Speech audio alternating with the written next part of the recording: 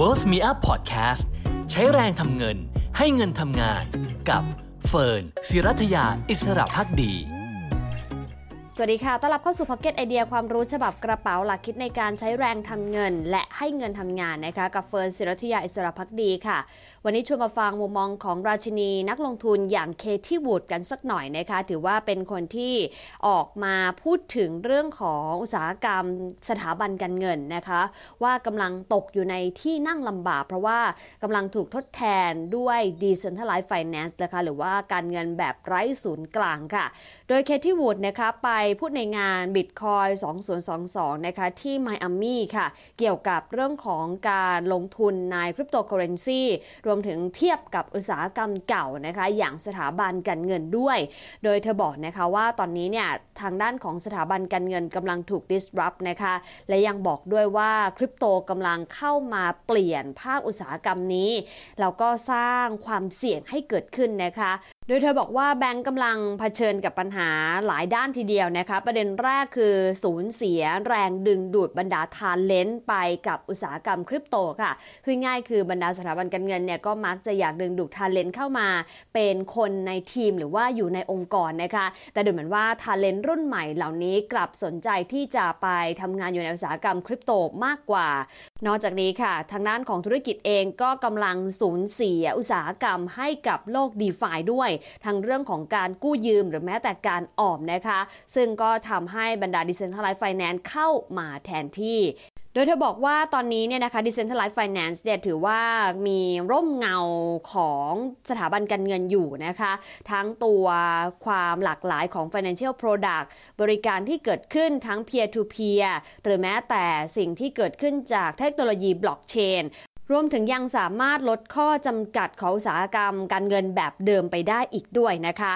อย่างไรก็ตามเธอยังพูดถึงเจเน็ต เยเลนนะคะรัฐมนตรีว่าการกระทรวงการคลังที่เพิ่งจะออกมาพูดถึงการควบคุมดูแลอุตสาหกรรมของดิจิทัลแอสเซทเหล่านี้ว่าทางสหรัฐเองนะคะจะทำ2 อย่างควบคู่กันไปก็คือเรื่องของการสนับสนุนนวัตกรรมให้เกิดขึ้นพร้อมๆไปกับการป้องกันความเสี่ยงที่อาจจะส่งผลเสียหายกับเศรษฐกิจและระบบการเงินของประเทศด้วยนะคะซึ่งทางเคที่วูดบอกว่าเขาจำได้ว่าเคยมีคนถามเขาเกี่ยวกับเจเน็ต เยเลนเนี่ยแหละนะคะซึ่งตอนนั้นเนี่ยเธอก็ตอบไปว่าดูเหมือนว่าเจเน็ต เยเลนยังไม่ได้ศึกษาเรื่องเกี่ยวกับเทคโนโลยีนะคะรวมถึงสินทรัพย์ประเภทใหม่ๆเพราะครั้งก่อนยังแสดงความกังวลเกี่ยวกับเรื่องของสินทรัพย์ประเภทนี้ที่มีความเสี่ยงต่อกรณีที่อาจจะนำไปสู่การผิดกฎหมายหรือว่าการก่ออาชญากรรมต่างๆนะคะซึ่งเธอบอกว่าท่าทีของเจเน็ต เยเลนครั้งนี้ต่างไปจากครั้งก่อนพอสมควรเลยค่ะอย่างไรก็ตามเคที่วูดเองเป็นผู้ก่อตั้ง ARK Invest นะคะซึ่งถือว่าเป็น Asset Management เจ้าแรกเลยนะคะที่เริ่มลงทุนในคริปโตเคอเรนซีตั้งแต่เดือนกันยายนปี 2015 นะคะพร้อมทั้งยังคาดการณ์ด้วยว่าจะเห็นราคา Bitcoin นะคะไปแตะ$1 ล้านสหรัฐภายในปี 2030 ด้วยนะคะซึ่งเขาก็เป็น Risk Taker อย่างแท้จริงสำหรับเคที่วูดและ ARK Invest นะคะ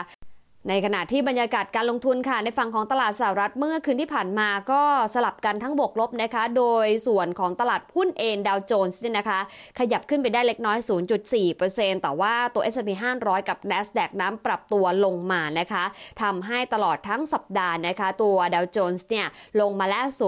0.28% นะคะส่วนทางด้านของ S&P 500 ก็ขยับลงไป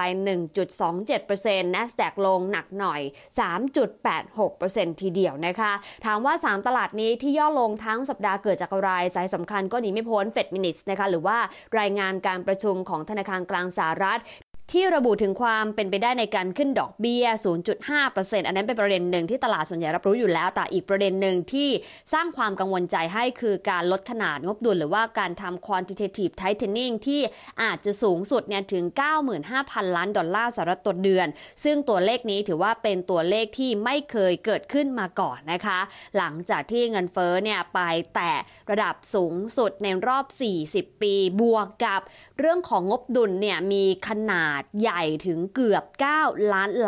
านสหรัฐซึ่งถือว่าขยับขึ้นอย่างมากจากปี 2008 ที่วิกฤตในครั้งนั้นเนี่ยขนาดงบดุลเนี่ยอยู่เพียงแค่$1 ล้านสหรัฐเท่านั้นเองนะคะ โดยการทำ quantitative tightening หรือว่าการทำ QT นี้นะคะหากย้อนกลับไปในปี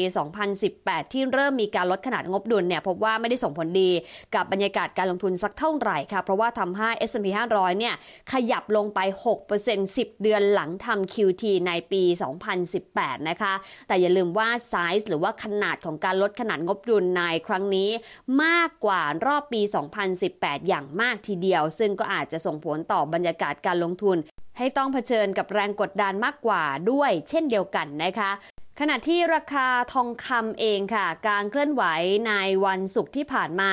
พบว่าราคาทองคำในฝั่งของตลาดสหรัฐนั้นขยับขึ้นมาได้นะคะโดยล่าสุดไปอยู่ที่ 1,950 ดอลลาร์สหรัฐต่อทรัลล์ขึ้นมาประมาณ 0.6% หรือว่ากว่า12เหรียญนะคะจากแรงกังวลใจเรื่องของภาวะเงินเฟ้อนะคะจากสถานการณ์รัสเซียยูเครนที่มีโอกาสผลักดันให้เงินเฟ้อขยับตัวสูงขึ้นอย่างต่อเนื่องทำให้หลายฝ่ายประเมินว่าเงินเฟ้อสหรัฐอาจจะไปแต่ระดับสูงกว่า 7% หรือว่าไปแต่กว่า 8% ได้ใน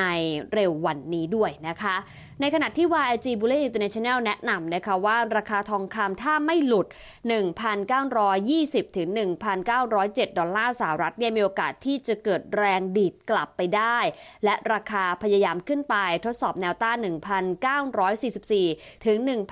1,949 ดอลลาร์สหรัฐต่อทรัลล์นะคะซึ่งก็พบว่าราคาก็ไปยืนอยู่ได้ระดับนั้นแล้วล่าสุดอยู่ที่ 1,950 ดอลลาร์สหรัฐนะคะแต่อย่างไรก็ตามถ้ายืนไม่ได้เองก็อาจจะเกิดแรงขาสลับออกมาเพิ่มดังนั้นสำหรับกลยุทธ์ในการลงทุนนะคะจึงแนะนำค่ะสำหรับใครที่เทรดดิ้งนะคะหรือว่าซื้อขายทองคำเนี่ยก็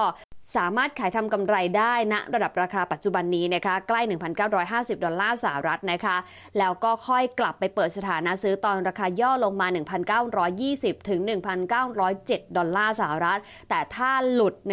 1,890 ดอลลาร์สหรัฐก็ควรตัดขาดทุนซะนะคะเพราะว่าภาพรวมทองคำตอนนี้ค่อนข้างผันผวนตามสถานการณ์แล้วก็ปัจจัยหลายประเด็นที่อาจจะเข้ามาเกี่ยวข้องกับภาพของเศรษฐกิจแล้วก็นโยบายการเงินด้วยเช่นกันค่ะนำมาฝากกันสำหรับ Pocket Idea ความรู้ฉบับกระเป๋าหลักคิดในการใช้แรงทำเงินและให้เงินทำงานวันนี้ขอบคุณและสวัสดีค่ะ